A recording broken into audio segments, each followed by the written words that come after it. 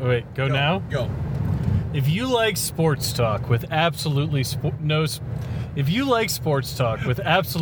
sports talk, then welcome to the Just Not Sports podcast. We are rocketing north on Lakeshore Drive, heading to LaSalle Drive exit. Yep, correct, John? We're getting off here at North Avenue. All right. Gareth, And where are we going? Tonight we have a very special episode. I am in Chicago, and I am heading to Adam's martial arts, self-defense, UFC, whatever sort of class, to get my ass kicked, Joe. That's what's going to happen here. And I'm going to be there to record all of it. It's going to be a fun adventure. So, Joe, when Adam originally floated this via text last night, he said, it's really simple. All you need are three things. Or one thing, t-shirt and shorts is mandatory. Yep. Optional are a mouth guard. Yeah. Which I didn't buy. Forgot about that. And the third item was a cup. Which I also didn't buy.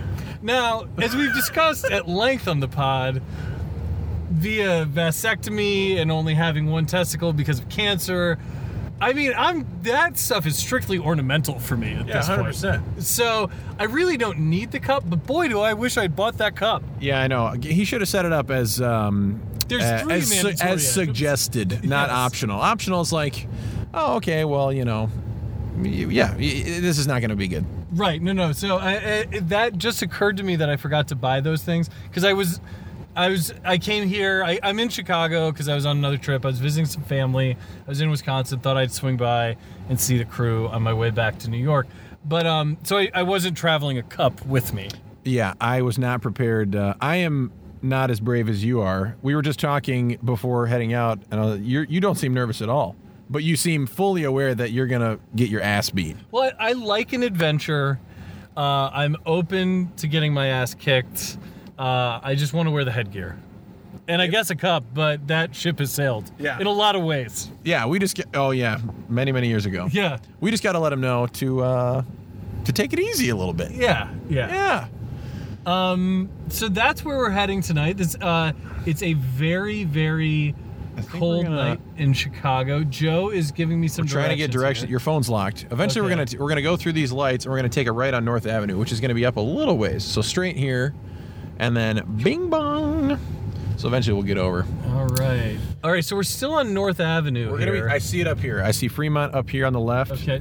What neighborhood is it? We just passed Second City. Yeah, main intersection over here is North and Claiborne, that's where Adam directed us to. This is sort of like, man, I don't know. I should probably know this, but sort of like Gold Coast-ish, maybe South Lakeview.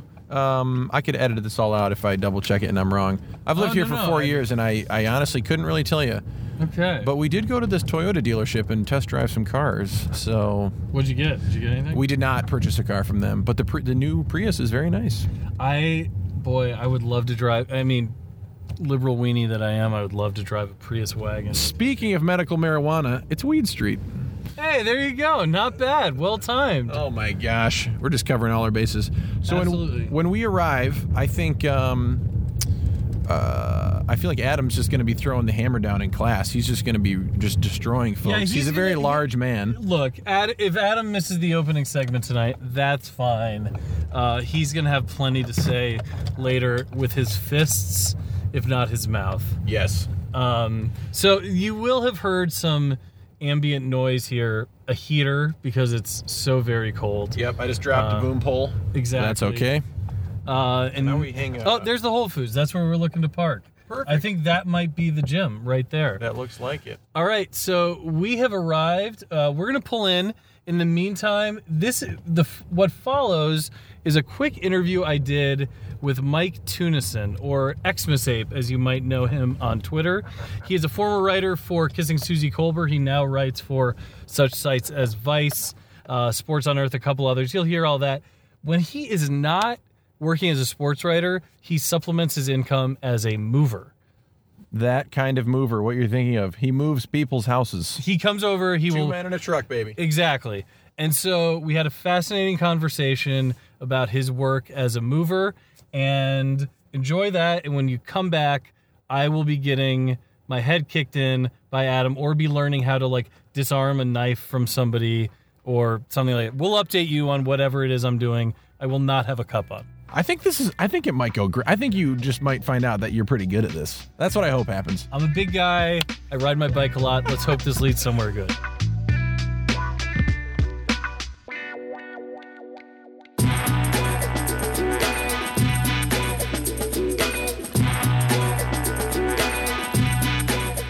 Then let's just dive right into it. Okay.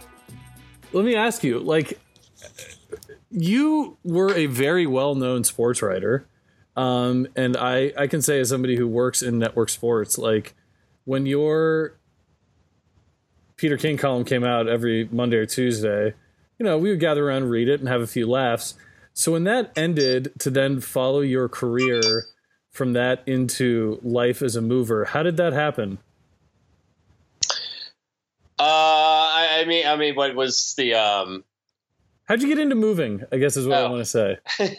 I was essentially just looking for like a side gig, and I found like a Craigslist post for it, and it seemed I've done tons of retail jobs in my life, and not too thrilled with any of them. Mm-hmm. So I wanted something that was a sort of a job I could pick up a couple days a week and not have to like sit behind a register or interact with a ton of people. Plus I like working out, and it's pretty physical labor, so that was always a perk for me.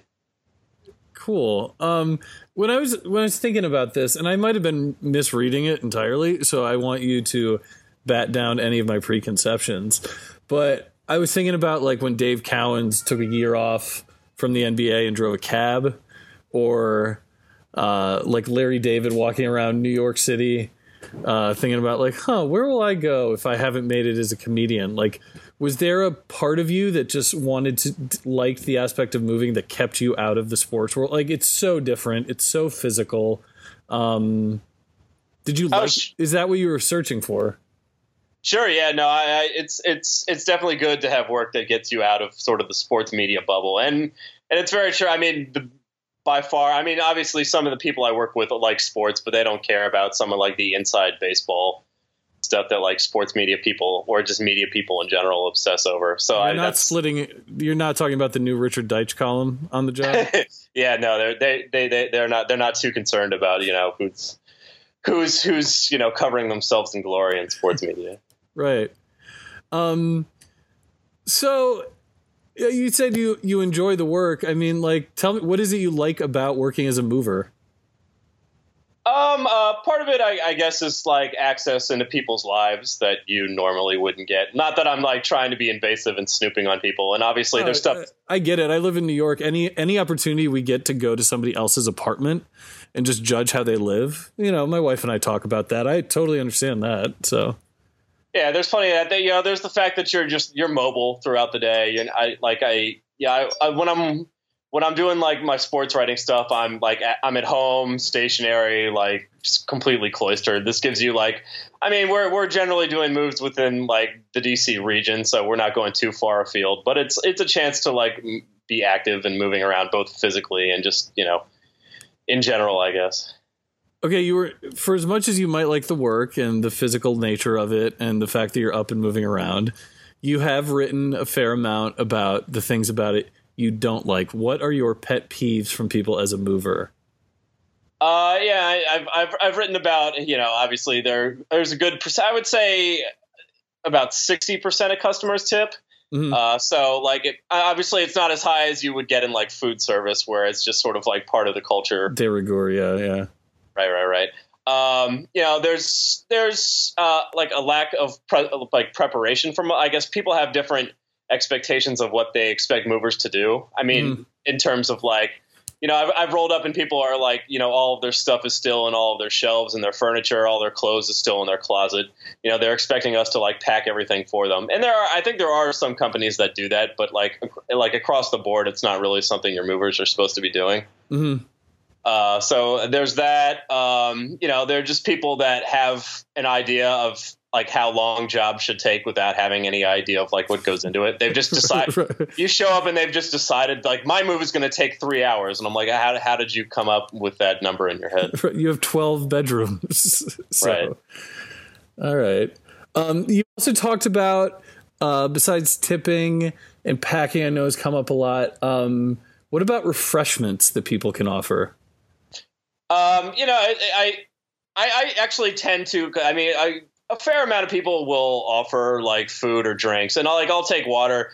In general, I tend to turn down offers of food because I think that, and for the most part, it is true that it's coming out of your tip, and I'd rather just have the cash. Mm-hmm. But if someone is like, oh, I'm running out to like grab some like lunch or going to the 7-Eleven anyway, I'll ask for like water or Gatorade. Okay, so that's a good note for all our listeners to, that is reasonable expectation for your moving crew. I will tell you that, so when I was in college, I had a pickup truck, and you're always moving a lot in college, and I ended up moving a lot of friends because of my pickup. And then a few years ago, my wife and I moved apartments, and we hired movers for the first time, and I still think it's the best money we ever spent. So when you move, do you hire movers? Have you moved in a time since you started working as a mover? I have not. No, actually, I've been at my place for 10 years now, and me and my dad moved me in here. So yeah, I haven't had to. I can't actually remember the last time I've actually had to hire movers. And you're not looking to move? I mean, not in the immediate future. But I mean, I could anticipate that I could do it myself now. What's the hardest thing to live? When you go into a house or an apartment or whatever, what do you mostly move in? Houses, condos? What is it? It's mostly like condos, townhouses. I mean, we do houses, but I would say that, the condo apartments and townhouses are the primary because we're in like a mostly metropolitan area. Right. I'm picturing suburban DC, and that makes sense. So when you walk in, how do you size up the place? Obviously we're looking for like big, awkward furniture first. Do you have like a huge armoire? Like what is the, I guess in like a condo, our condo or a townhouse, it's more of a concern of like the entryways. Like if you have like a really huge sectional couch, is it going to fit in the elevator? Is it going to make it through some like really tight staircase you might have in your townhouse? Mm-hmm. Otherwise, like when we're first there, we're just we have a process for how we pack things in the truck. So we're trying to figure out what sequence that's going to go with your stuff. How have your spatial relationships gotten since you started this job? It's a lot more second nature, trying to lift a couch through a door. I don't know. You're not going to make that door, guys. Here, let me take the hinges off. I got this. Yeah. I mean, it's probably helped my driving because I have to drive a box truck through the city. But other than that, I did can't that in my PA days, man. That sucks. Yeah, it's not the greatest time in the world. Well, I will say this: sitting in the front of a truck with one of the dudes and just like bullshitting all day, or as I've heard it referred to, grab ass and towel snapping, that can be fun. Sitting in metro traffic in that box truck is not fun. Yeah, that's a definite downside. And people, it's surprising how much like more people cut you off in the truck than just like normally driving around because they're just like, well, he's this big lumbering truck. It's all right if I just like cut directly in front of him. He has to stop. Like there's no.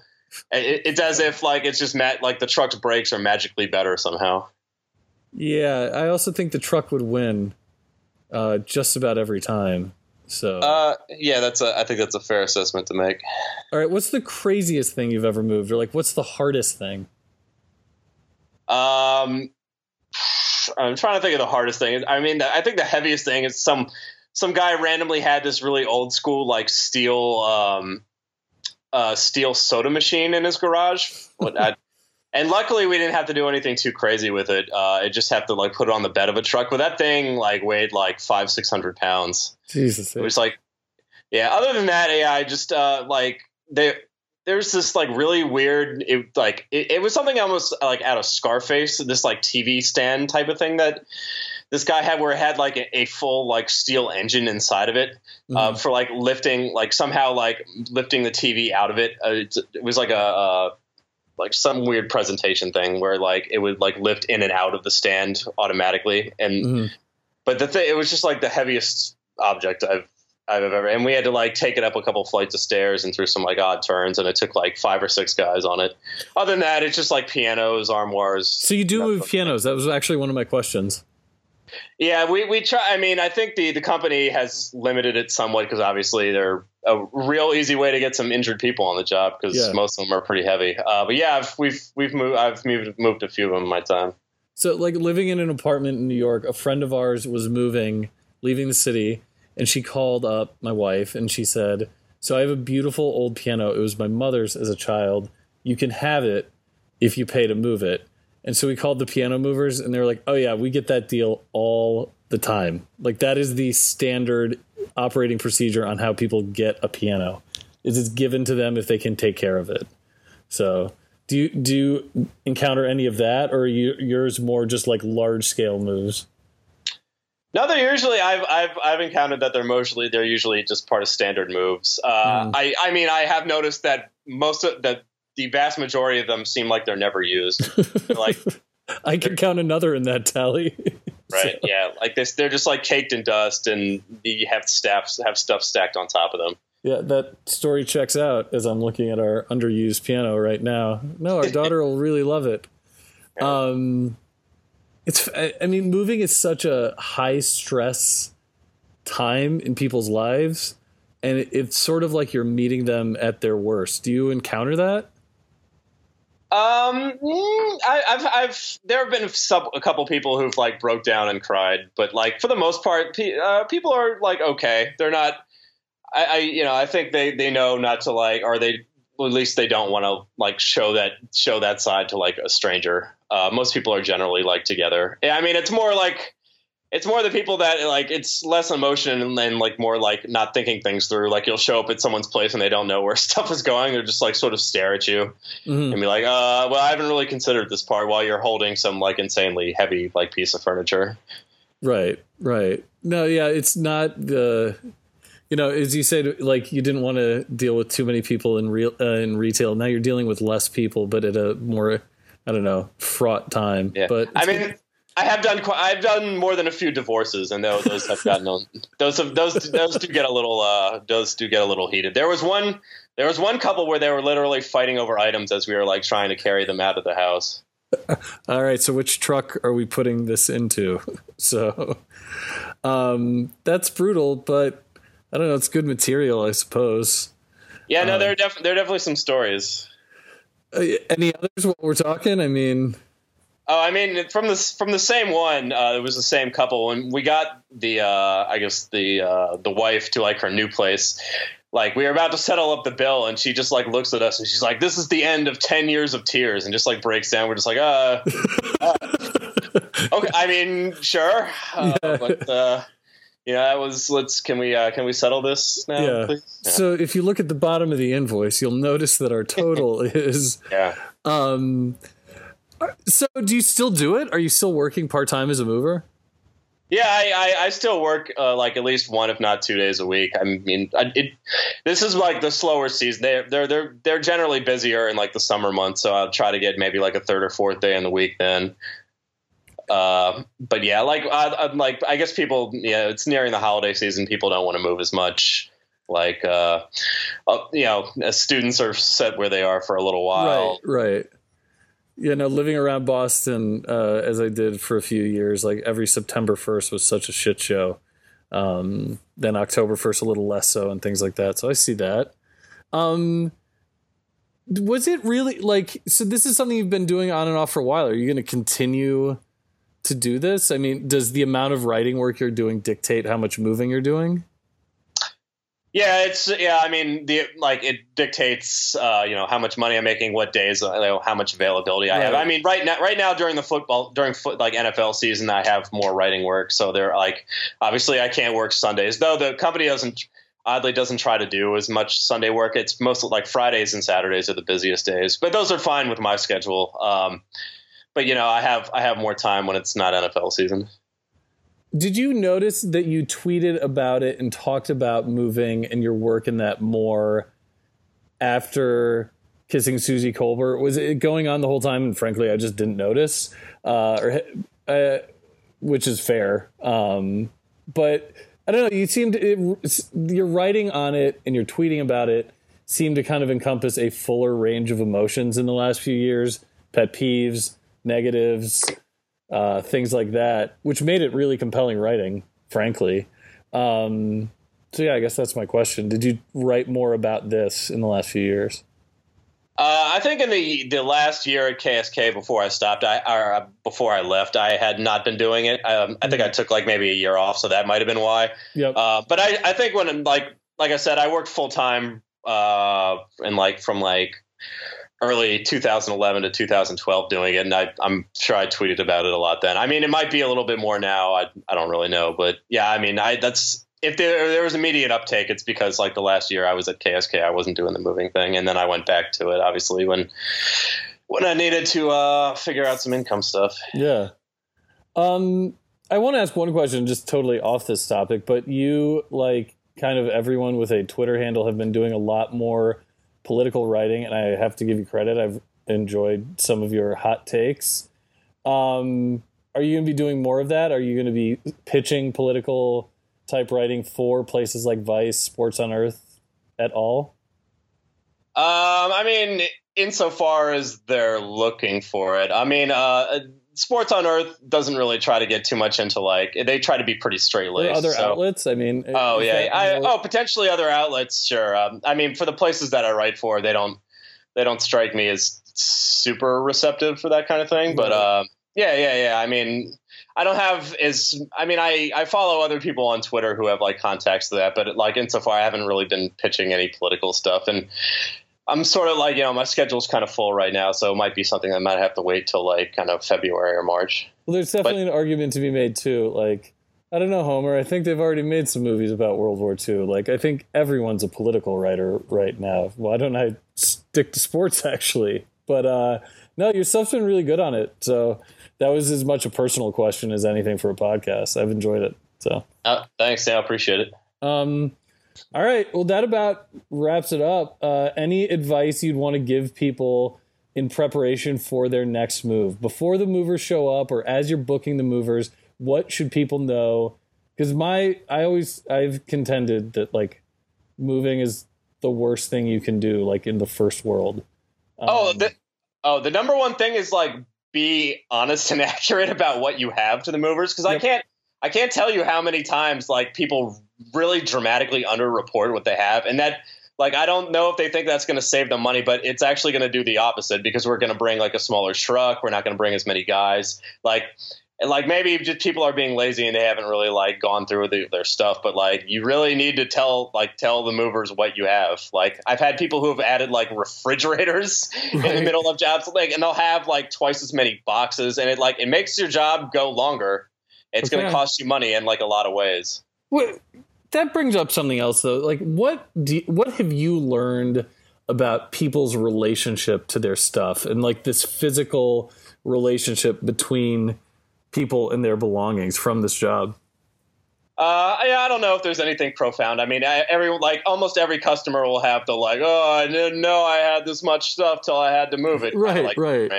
But I mean, I think that's something that people generally know. People have like way too much stuff, and you don't really know it till you have to move all of it.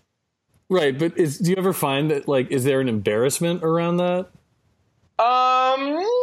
To some degree. I guess if they have if they have like a serious hobby or something, and like they're feeling insecure about it. But that's like a lot for the of most toy trains, bro. Right. I think there's like some guilt, I guess, if like, people are wealthy and, you have like movers who are obviously not from a real high socioeconomic class moving your stuff. So you're like trying to like be like, pretend like you're being humble, or you feel embarrassed that you have like all these stupid extraneous things. Right. What's the racial demographic of your average moving crew?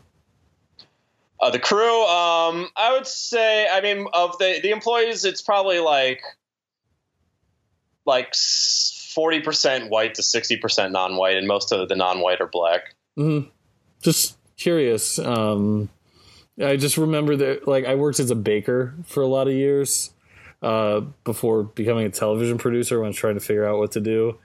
And I just remember it was all Brazilians And the 3 white people on our crew all had English degrees at one point, myself included. I was like, that says a lot. So yeah. I mean, moving it draws from like somewhat diverse backgrounds. There was like a Georgetown student that was working there for a while, and then you get a lot of guys who've been like locked up on like assault charges, and a lot of people who aren't like have or don't have a lot of money. But and I'm middle class, so it's not like I feel like it can draw from some different backgrounds. But it's honest. I mean, it's hard work. It's it's an honest day's work, I imagine. Like, do you worry about the physical toll as it goes on? I don't know. I've been lucky in some regards. I haven't like had a serious injury or accident, but even like, you would think like you would develop like back problems, but I haven't had, I guess I've been smart / lucky. I haven't felt any effects of that. All right. So then I guess one final piece of advice. Tell our listeners how to pick up a heavy piece of furniture from a professional.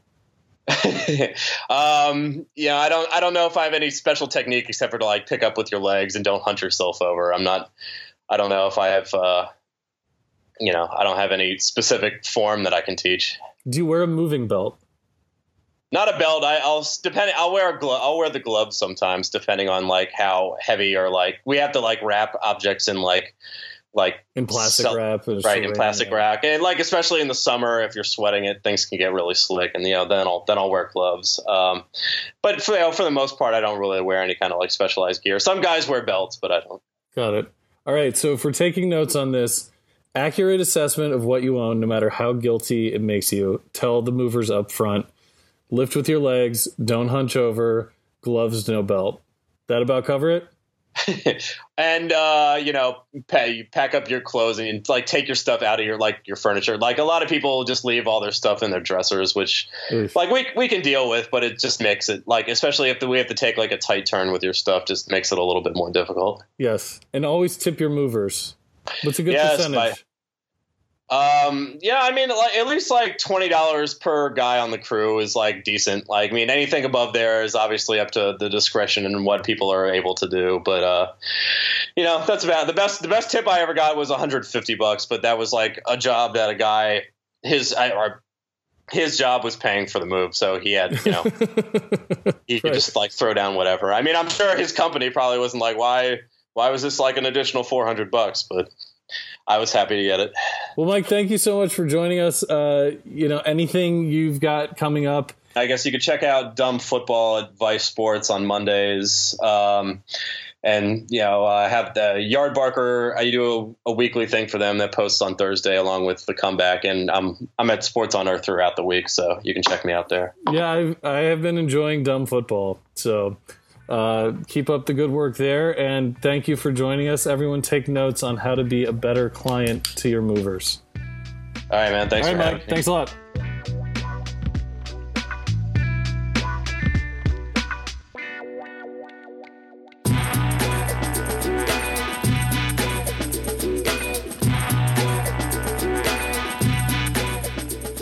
Let's do it. Let's go in.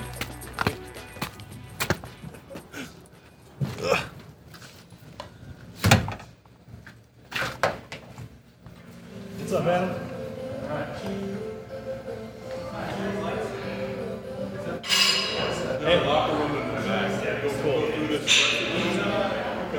Cool. Adam, I forgot my cup.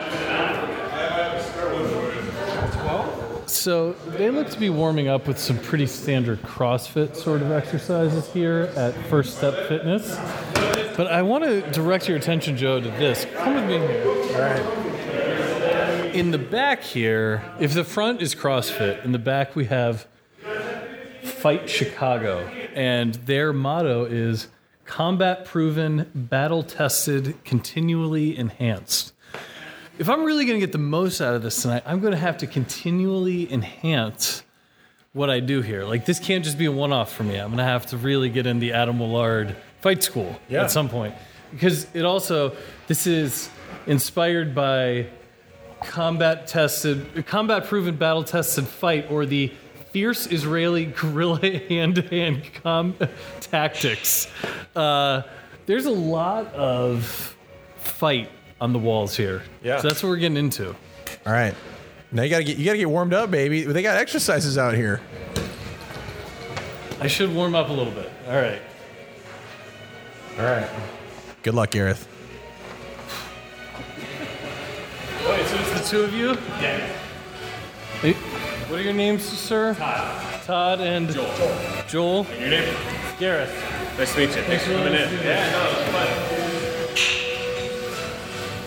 So I had the opportunity recently, thanks to Just Not Sports, to go up to Marist College and participate in a roundtable on gender in sports that was inspired by the More Than Mean video. And I'm the child of academics. I loved being around a college and participating in this sort of stuff. And one of my favorite parts was afterward, Mary Stone, who set up the whole thing, and another one of her colleagues and I were just sitting there talking, as you will after symposia. And we got to talking about gender and masculinity through the lens of, let me rephrase this. Turn of the century, gender and masculinity through the lens of Jackass. And this one sociology professor was arguing that Jackass inspired basically a lot of what we come to think of now as bro culture and fed into that. And through extreme sports and things like that. Now, I disagree wholeheartedly. I think Jackass is unfortunately judged by the many imitators that came after it. And Jackass actually had a real love and camaraderie between those guys. I think if you're going to do a sociological essay on Jackass, the homoeroticism inherent to it would be much more interesting, number one. And number two, frankly, the high art that came out of it. I mean, like, Spike Jonze is an Oscar-nominated filmmaker who I think should have won a couple Oscars. Even Jackass Bad Grandpa was nominated for an Oscar for Best Makeup, and deservedly so. That movie ended with Bob Dylan's version of You Ain't Going Nowhere from Greatest Hits 2 as the music cue over the credits. I mean, like, these movies are goofy and ridiculous and lovingly crafted. The problem is not Jackass that fed into this masculine culture. It's all the imitators that came afterward who didn't see the love and camaraderie and skate art and things like that. I say all this to say... That's right. That's what I was just going to ask. Me coming here to get my butt kicked tonight is wholly following in that tradition. Okay? Yeah.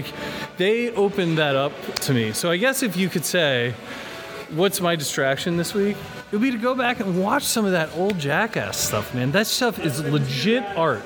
Legit art. And I have laughed harder at Jackass than maybe anything in my life save The Simpsons, as far as content art goes. Yeah. So I love you working in your distraction here. Yeah, we got to do a show. I know. You got to stay alive. Yeah.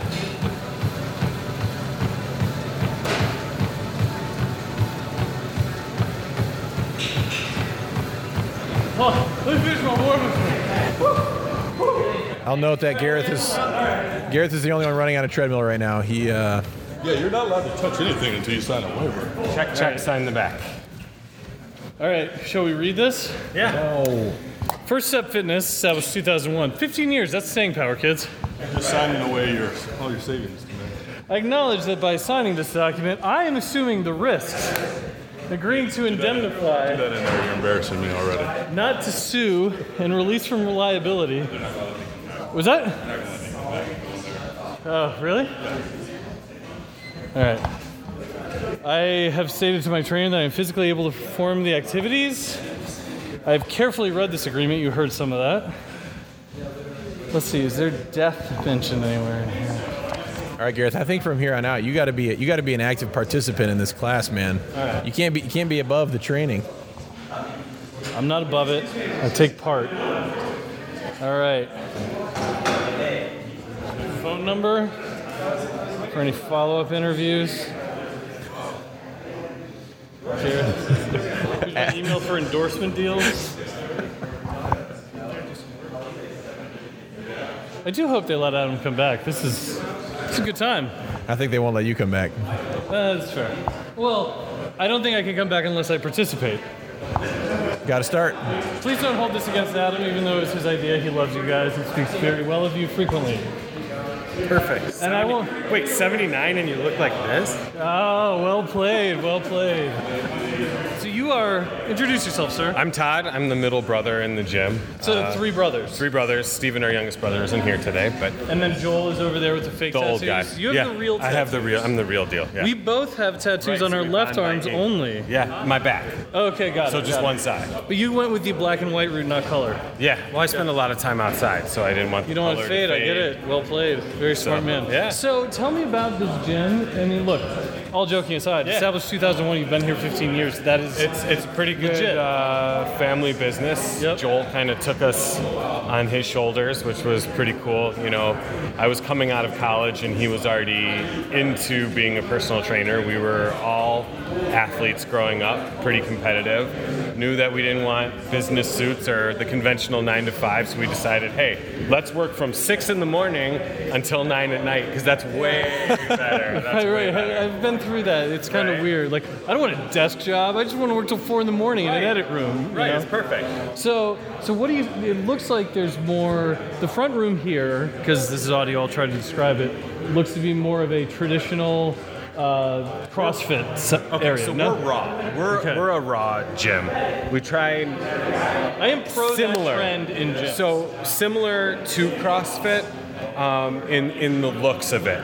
We are a functional design gym. So what we try to do for people is make it's smaller than most CrossFit gyms I've been in. Ours? Yeah, this. Yeah. But you move a lot of people through on cycles. we do, and we've got about 4,000 square feet if we have to break things up. And the nice thing is too, with multiple instructors, if the classes ever get so big, we can split.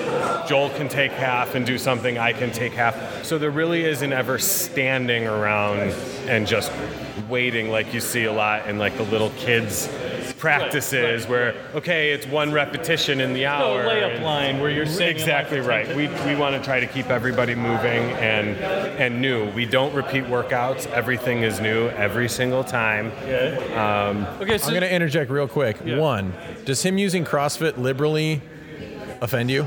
It's not an offensive term. It's kind of like It's more an it's a aesthetic broad term almost It is. at this It's a broad term because CrossFit's kind of taken over the big chunk, but circuit training isn't new.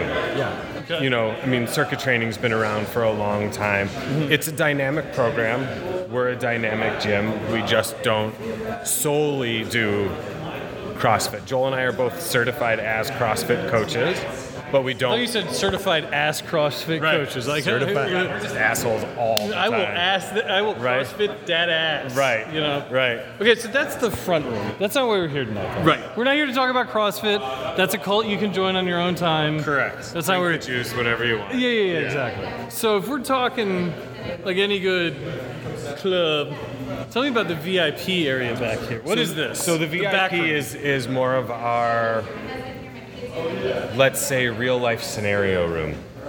Okay, where we are teaching. That sounds like good content, kids. Hey, let the man talk. We're trying to create an opportunity to see where your insecurities are, whether it's standing. We have up, all night. Yeah, right.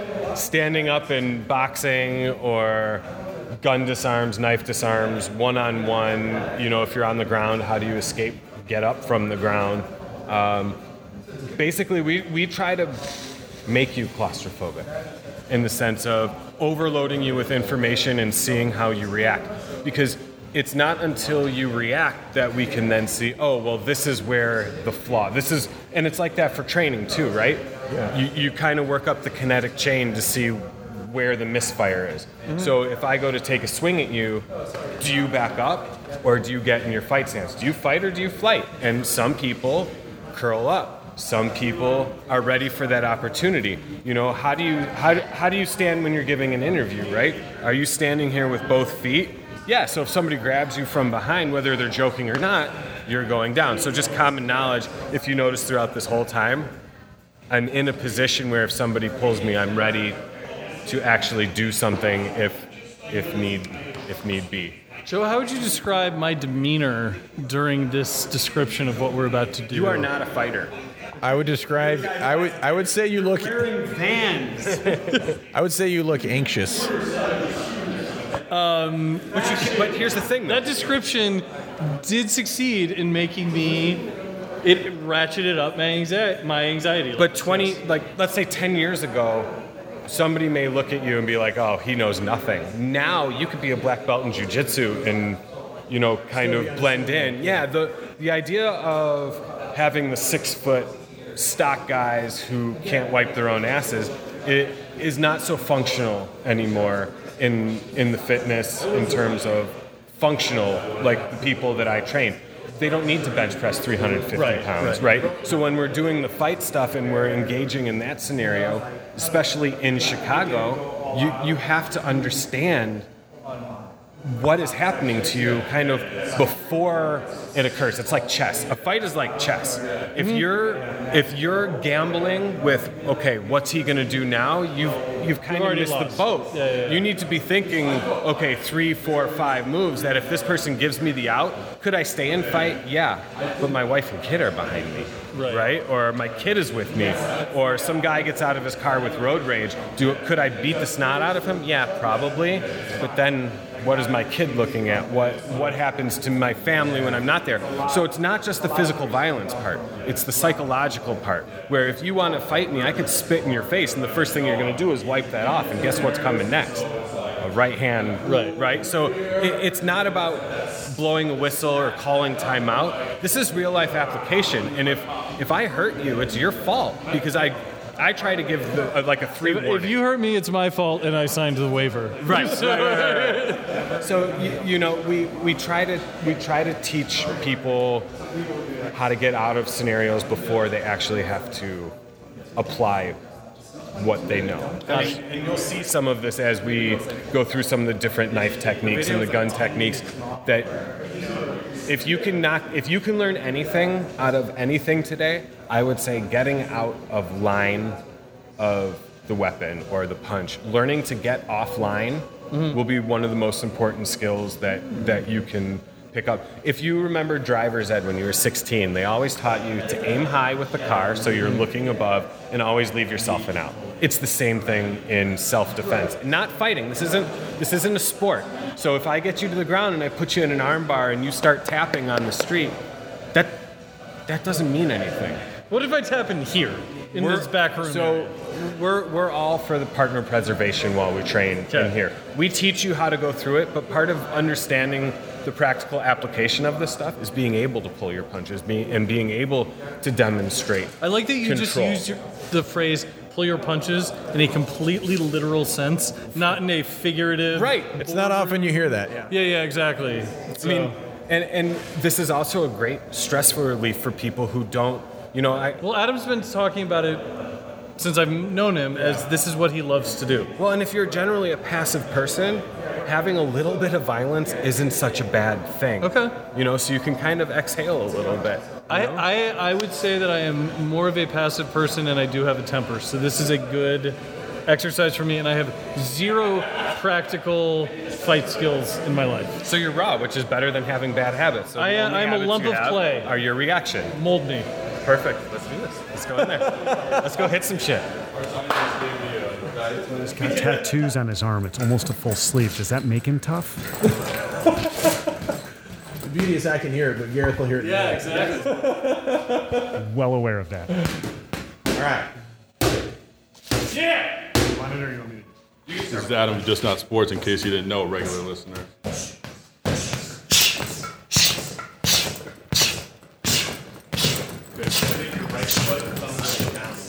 Physical exertion, physical fitness. Martial arts and self-defense isn't it's not a hobby, right? This is an acquired life skill that, like anything, if you don't keep it sharp, it's going to dull and the skills eventually water down. The best opportunity I had to study this is when I was hurt and I couldn't do anything because I would watch everyone move, and you learn how people move, and you see, so when I'm sparring him and I see that head movement, he's generally coming in with a left hand. So Okay, I know your tell. I know your tell. Me I and know your his brother, tell. we both do the same thing. When we're getting ready to kick, we rock back on our And heels. so that's great. So then when I see this, that's that. Your question was, what do you do? That's when I shoot into the inside and try to. Okay, so then practical application then to let's apply it to sports. Boxing, UFC. Those guys are studying their opponents and their tells, Constantly. Yeah. and you're constantly trying to lose your tells and train them out. Watching where a guy's head goes after Yeah. he finishes on a hook, Or a trainer, Right. a good trainer should be telling Or- him, you're always bobbing your head left Yeah. after a hook. Or you're watching a guy go up to people and do this pickpocketing. Chances are he's right-handed. So you know that right off the bat. So maybe I try moving him this way. So I'm taking out his right hand and he's got to fight me then with the left hand. So understanding there's a script, right? It's character development. Right? You're figuring out, okay, what's this guy gonna do What's to his me? backstory? He's a right-handed pickpocket. Right. So He's Giuseppe. but if he's reaching like this, chances are he's telling me, or if we're engaged, that there's no current weapon right away Right. in his right side. Right? If I see that he's and he goes to do this, so then immediately I'm pressing. I'm assuming he's got a weapon. Yep. By the time he's pressed and I'm fighting against him, yeah. And it's dirty, right? So I'm At that point, you take whatever opening you have and go for it. yeah. The amazing You thing, end the story. the amazing thing about Haganah too, or the amazing thing about these guys is they're like, you, Adam, are 6'5". You doesn't make any sense for you to try to go for this when you can do whatever Right. it is. Yeah. Play your strengths. Yeah. Right. But be aware of And so that's the other thing. I think that you don't.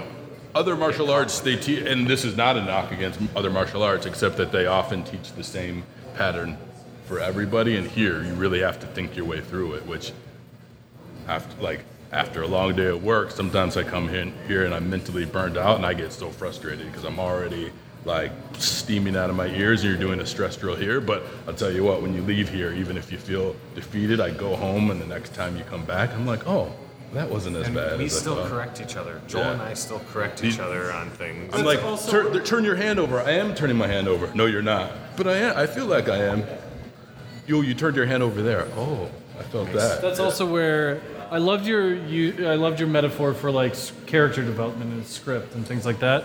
It's also where I think you referencing a chess game is perfect, because like a well-played game of chess, first of all, is combat, and there is no two games the same. Every move dictates how the rest of it's going to play out, and it's constantly changing. This is not like the other martial arts where it'll follow this pattern. Like, okay, he moved his pawn, he moved his right hand, I react this way. If he moved his bishop, I react this way. The bigger question becomes, why aren't we teaching a curriculum like this to high school girls, right? Why aren't we teaching this to kids in a curriculum where gym isn't even offered in some schools anymore? These kids have no outs. There's no discipline in the kids, and I feel like having stuff like this in a school, right? I actually think the violence will decrease amongst students because they're being presented with it. You become desensitized to it. It's like being able to drink at a younger age. Yeah. You ever find it? I almost wonder if it would be like mentally exhausting having to be. To think all like the this time? in your daily life, That's yes. I would use the language on all the time. Yes, Well, let me it ask is you exhausting. this. But you're. I'm like, I just walk out my front Yeah, door, but I just wait. walk in my door and I'm walking to the bus. Do you think? So you work in video. You guys work in video production, right? Yeah. Do you think that you look at the world differently through a different eye than probably the two of us do because of how you've been trained? Yeah. Same thing. Yeah, I mean, I I get that. Well, let me share this story then about video production and a boxing gym. We were doing a shoot in Detroit about a year ago, and we wrapped up at this boxing gym. And it was sundown, and it was the end of our long day, and we were in the front yard and sorting out all the gear between 3 different cars. And I was just oblivious. I was thinking about if we were going to make our flight or not. And one of the guys, a local, came up to us and they were like, it was 6:40, I remember that. He was like, how much longer do you think this is going to be? I was like, I bet we're out of here by 7. He's like, okay. This area is known for Kalashnikovs. So if we could get the $40,000 cameras off the lawn in front of everyone and start to... He's like, 20 minutes sounds about right, but once it gets dark, we need to be the hell out of here. Yeah. And that was a moment where I was like, I had no awareness. I didn't think about it. I was thinking about my flight, the shoot, et cetera, et cetera. And I could have used more then. Just general common sense of your surroundings. Well, one day I'll tell you the abduction story where somebody tried to take me in China. Okay. So. Is that the one where you kicked? Yeah. That is for a future episode. Yeah. So Todd, thank you very much. Thank I you. appreciate you guys. I've learned a ton.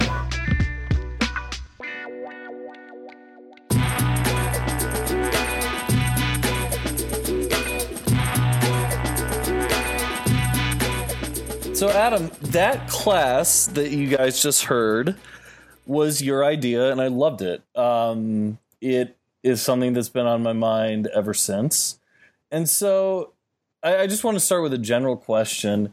What is it? You talked about this some on location, so don't get me wrong, but you've had a hard day at work. Why do you go to that class where tension and stress is more a part of working out than anything I've ever been a part in? Yeah, so I think my coworkers would tell you that it's, because sometimes I talk about it as like I'm glad to go to class and take out some frustration, and it's not necessarily because I can go and hit a punching bag or a person. To me, it's almost, and this will sound weird, but it's almost meditative to me because it is so intense that it's not like going to play a game of basketball where like you can take a play off, or if you jog down the court and you have a teammate who's shooting well, you can let him shoot it. Like this is a one-on-one competition or activity, and you have to be focused or you might get hurt. Now, as you saw, the guys in the class are great. Everyone's a really good training partner, but it's an hour of the day where I can't really be thinking about work or the emails that I need to go answer when I get home, because that moment you really your head needs to be completely focused on what you're doing, and that's what I like about it. When I get done, you just have some perspective, so that email or client call that was bothering me an hour before really has disappeared. And I think people will talk about that from their workout and the release of endorphins. And I get that too. It is the physical, but for me, it's really just that mental release and that shifting of your brain that gives me a lot of satisfaction. Being in the moment, focus, mental preparedness, these all sound like the qualities of some of our finest actors and actresses.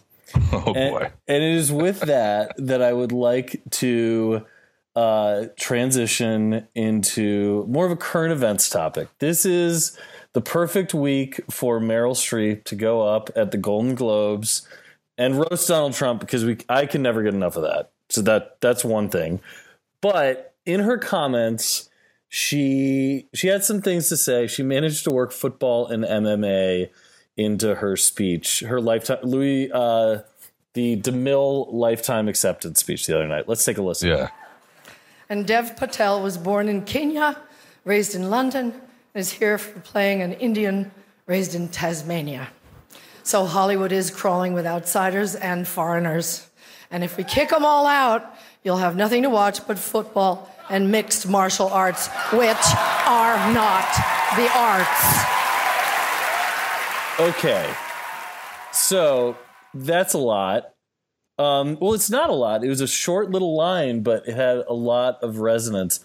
Adam, what do you have to say about Meryl Streep and the idea that football and MMA are not art? Well, first of all, football, last time I checked, still gets better TV ratings than almost anything, including her movies, and I don't mean that. I really don't mean that to insult her, but well, I'll say that I'll say this in general about her comments, and then I'll answer your question directly. I think this shows that we all, and myself included, have certain bubbles that we live in, and clearly she is tone deaf in a way to think that maybe her fan base isn't watching her movies as well as football and MMA. Like MMA, I could almost give her, but football. Everyone watches football at this point. Yeah, so it just showed me that she is a little bit out of touch with what America is thinking. On the other hand, I'm someone who's done martial arts their whole life, and I get it is in a sense, a gladiatorial sport, but the amount of skill, the amount of concentration, the amount of physical conditioning, flexibility, endurance, all the preparation that goes into it, it really is an art. I like martial arts because there's hand-to-hand combat, but there's also, and some martial arts don't like this, but there's the other aspects of it. There's board breaking. There's what you would call kata, where you do a series of movements. There's weapons. It certainly is an art that people have dedicated their lives to, and the same way that she's dedicated to acting. So to diminish it as a redneck hobby that only Trump supporters vote for, I think is unfortunate. Well, but I think that's putting a lot of extra work. See, I had no problem with her saying that. Now, look, I understand what you're saying, but first of all, she's addressing a major audience, and she knows that. But she's also addressing a room full of actors. Yeah, she's pandering. There's a bit of that, and it's the actors and the Hollywood foreign press that are honoring her. But this is where, like, as someone who does, I love art and movies and books, we all do. I do differentiate between the two. Now, what I enjoy about sports at this point in my life and in fandom is that I'm not such a fan that I have to watch every sporting event. I only want to watch ones that I think have a high probability of being good. And by good, like competitive. And there is an aesthetic to all sports. And when they're played well, they can look artistic. Like I worked for the 2007 Patriots. When they were rolling, that looked beautiful. Like I remember my wife watching a play once and just saying like, wow, that looked awesome. You know, and it's just like, yeah, there was something about it that just looked, oh, spatially, that's how that should have gone. Like I emailed you the other night, like I will watch Aaron Rodgers anytime he's playing football because what he does has elements of art. It's effortless and graceful and balletic, and the way he throws a ball is so much different than anyone I've ever seen, where there's just, I mean, like the word effortless that I just used means without effort, but it looks like he can throw a ball 40 yards without effort. And it's bizarre. I've never seen anything like it. At the same time, like it does scratch different itches. To me anyway, I would argue the sports are, I had no problem with her making that distinction there. Now, what it says from a politics and class issue, that's a whole different ball of wax, but aesthetically, I had no problem with that. So, yeah. I mean, I still do. I just think that it's a divisive comment. Mm-hmm. And if you do have a platform, like, okay, how many more times do we have to talk about who's wrong and who's right? The guy is going to be elected. I think people should continue to speak out about what he does, but her talk about violence, I'm a big Obama fan, and guess what? There was war happening when he was in office, and I thought it was ironic too to single out football and MMA. For her to single out the sports world, I thought was interesting, because I think that is one of the few areas in America where people from different backgrounds actually do come together. Right. So she is making what I thought was a rather I certainly respect her right to to use that platform to say what she wants, but very divisive comments, particularly about sports, which are, to me, the art and the beauty of sports are that it brings together people who would probably not interact otherwise in life. And that, to me, is the true beauty in sport. I actually really like what you said there. And I the one part I will totally agree with you on is that, to me, the including football and MMA was odd because it was such an aside. And it was like, look, in having these Trump comments, and I actually thought hers were very well done, very eloquent. There was a great New York Magazine piece on why her particular speech about and against Donald Trump was effective, because by framing him as an actor, she could talk about him as a peer, not as this like demonic other, by framing what he did as a performance and things like that. I thought that was interesting and valid, but it was odd to me that she basically was like, I know I'm going to say this and it's important for me to use this platform to say it. Oh, by the way, football and MMA suck. Right. San Dimas high school football rules. I'm out. It just as an aside, it felt weird. So yeah, I agree with some of what you're saying. I disagree with some of it, but that thus is good talk show fodder. Yeah, absolutely. So there's one other thing, and there's a story attached to this. Joe Reed asked this at the end of our night in training, and he asked it of Joel. I logged the tape the other day. That was Joel we were with, right? We were with Todd. Todd, my bad. It's been a couple weeks. He asked this of Todd, but just that in doing this sort of training, is there more violence in your life? Yeah. And that question stuck in my head ever since then. We wrapped up. We went out to dinner. The other night, I'm going home on the train. And, it's like rush hour, New York City. And I'm on the A train heading south from 14th Street. And all of a sudden I hear this guy start yelling. Like, you fucking bitch, why are you saying that to me? Just laying into this woman. And what had happened was he had made a comment about another woman on the train. And this woman he was yelling at stepped in and told him, hey, knock it off. Don't talk about her. And he did not care who heard him. He just ripped into her for 2 subway stops. And I guess at a certain point, she decided she'd had enough. And she went to exit the train. He was standing in front of the door. And as she walked out, he whipped his leg around and tried to trip her. And all of a sudden, that's that moment that Todd talked about where a confrontation goes from yelling, discomfort, things like that, into physicality. And she turned around and punched him in the chest. And then he starts shoving her. And at that moment, this is God's honest truth. I got up. I got up from my seat. I stupidly carried my backpack. And I went up to the dude and just stood next to him. A couple inches taller. I just looked right in his eyes. I put my hand in between the two of them. She was out of the train. It was time to let this go to a certain degree. Yeah.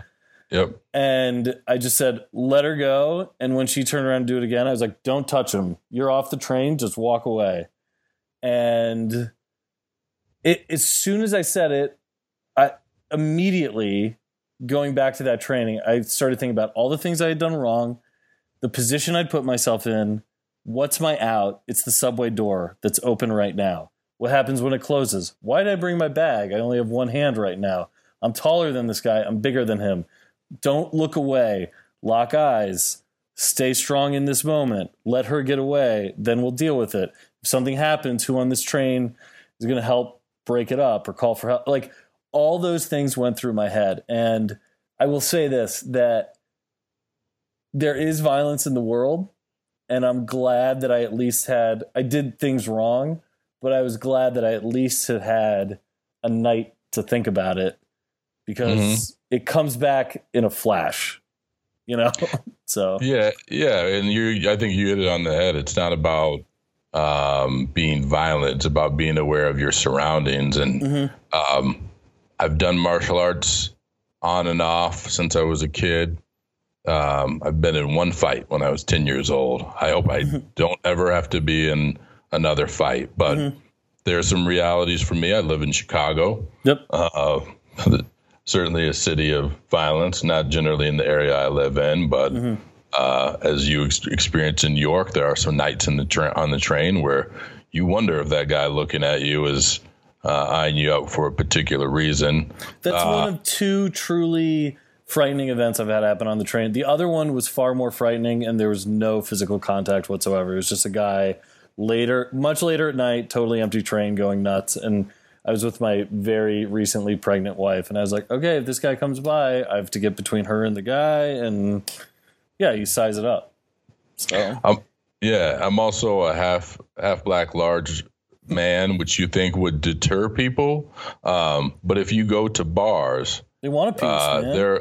Let me tell you, there's always one guy with a Napoleon complex. Yep. If you bump into him, he really wants to test himself against you. And I have no interest in that, but you never know. So that's not really why I do it. I really do it for the release and because I love martial arts. On the flip side, martial arts does attract some violent people. I think that's why if it's something you choose to get into, you do have to pick the right school. So if you look at domestic abuse rates in MMA, they're definitely higher than the average in society, but they're the highest in sports, or at least they had been for a long time.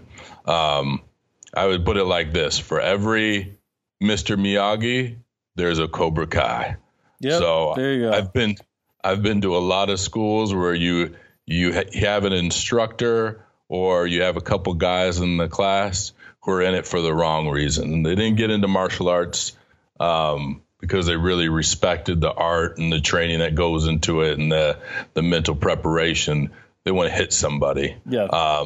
And they may, especially kids, they may have reasons for that. It may be an outlet, but I don't want any part of that. So you have to. It's happened to me a couple of times in Chicago, classes that I've gone and checked out, and you can kind of tell, like, oh, this isn't the right vibe. Like if I spar this guy, he's probably going to try to hurt me. That's really not the idea here. I don't want to hurt my training partner. If that guy leaves and he can't come to class the next day because of me, there's nothing empowering about that. That's brutality. But if I land a good jab, great.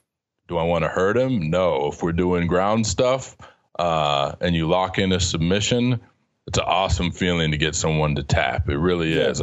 I'm a competitive, so I like the competitiveness of it, the strategy behind it.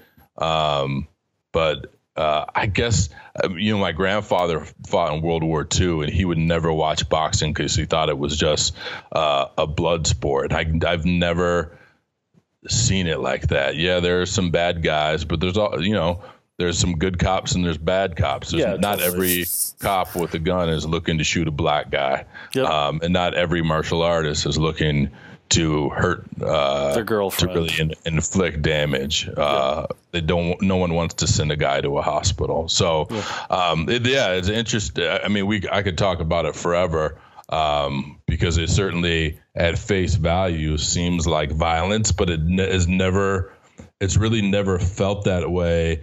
I will say there are times where I'm hitting the bag where it just feels good to exert that physical power, but it's a totally different feeling when there's a guy standing across from you. I've never, and on the flip side, there are a lot of guys in professional fighting would be like, you got to have that killer instinct. You got to be willing to, when you knock a guy down, to follow him to the ground and punch him until he's unconscious. And boy, I could certainly see that. It's a hard mentality, but I think even a lot of fighters would say, like, that's not a violence thing. That's just a winning thing. So, I do think there's a lot of beauty in the sport. I know I have a lot of friends who I have debates with about UFC, and they're not interested in that because they think it's a redneck sport as well. But man, if you watch the and this is not I'm not cutting in a promo for UFC, but I do think we love what we love. I love it. I do think it's some of the most gifted athletes you'll ever see. Like, what other sport are you going to see that combination of power,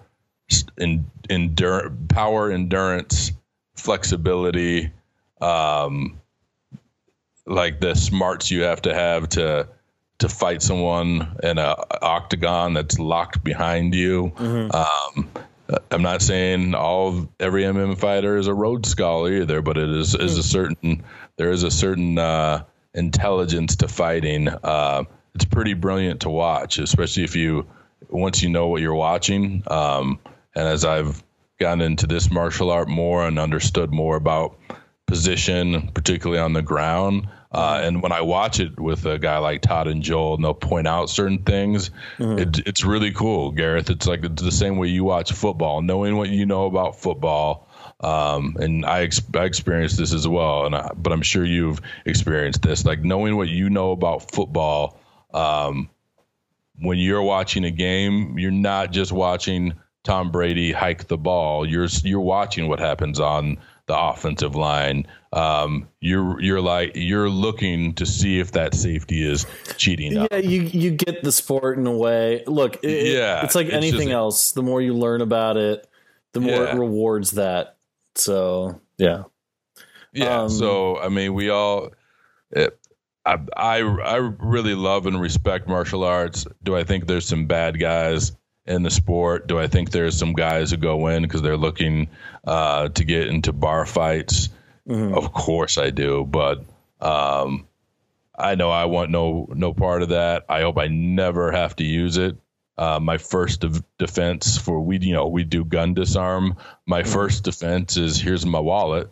But if you're in a situation where that's unavoidable, what do you do? Well, I know what to do. I'm not looking to use it, but I can. It's funny to your point, and Meryl Streep did manage to insult the only sport I know of that includes the word art in its name. The name itself it says arts. So what are you going to do? Not only that, and I'm parroting what I've heard other people say about it on this point, but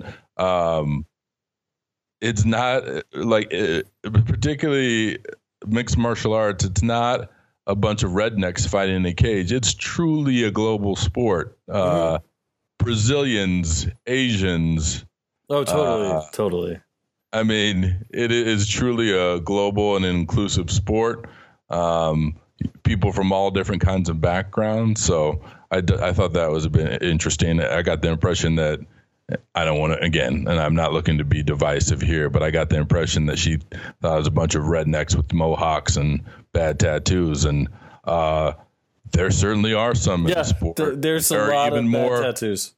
There are even more in the audience, but like, it's amazing when I go and watch a fight, the diverse group of friends I watch the fight with. Yep. I don't have that group of friends for football, for basketball, for any other sport. But it's interesting. If you look like the Floyd Mayweather Pacquiao fight, the house I was at, most diverse sports crowd I've ever seen. Yep. So it's just interesting to me. I do think the fight game brings a lot of different types of people together, and I find it pretty fascinating. Yeah. All right. That is our show for the night. That was a fun one to do. It was fun to get out in the field and do something. Adam, any shout outs? I should probably do my usual shout outs, huh? Well, we've got Todd and Joel. Yeah. So first of all, Todd and Joel Burrows at First Step Fitness, thank you for letting us disrupt your class. If you guys want to check out a class, check out firststepfitness.net, or feel free to send Just Not Sports a message. I would be I'd be more than glad to bring Even if we've never met, I've invited Uber drivers to class.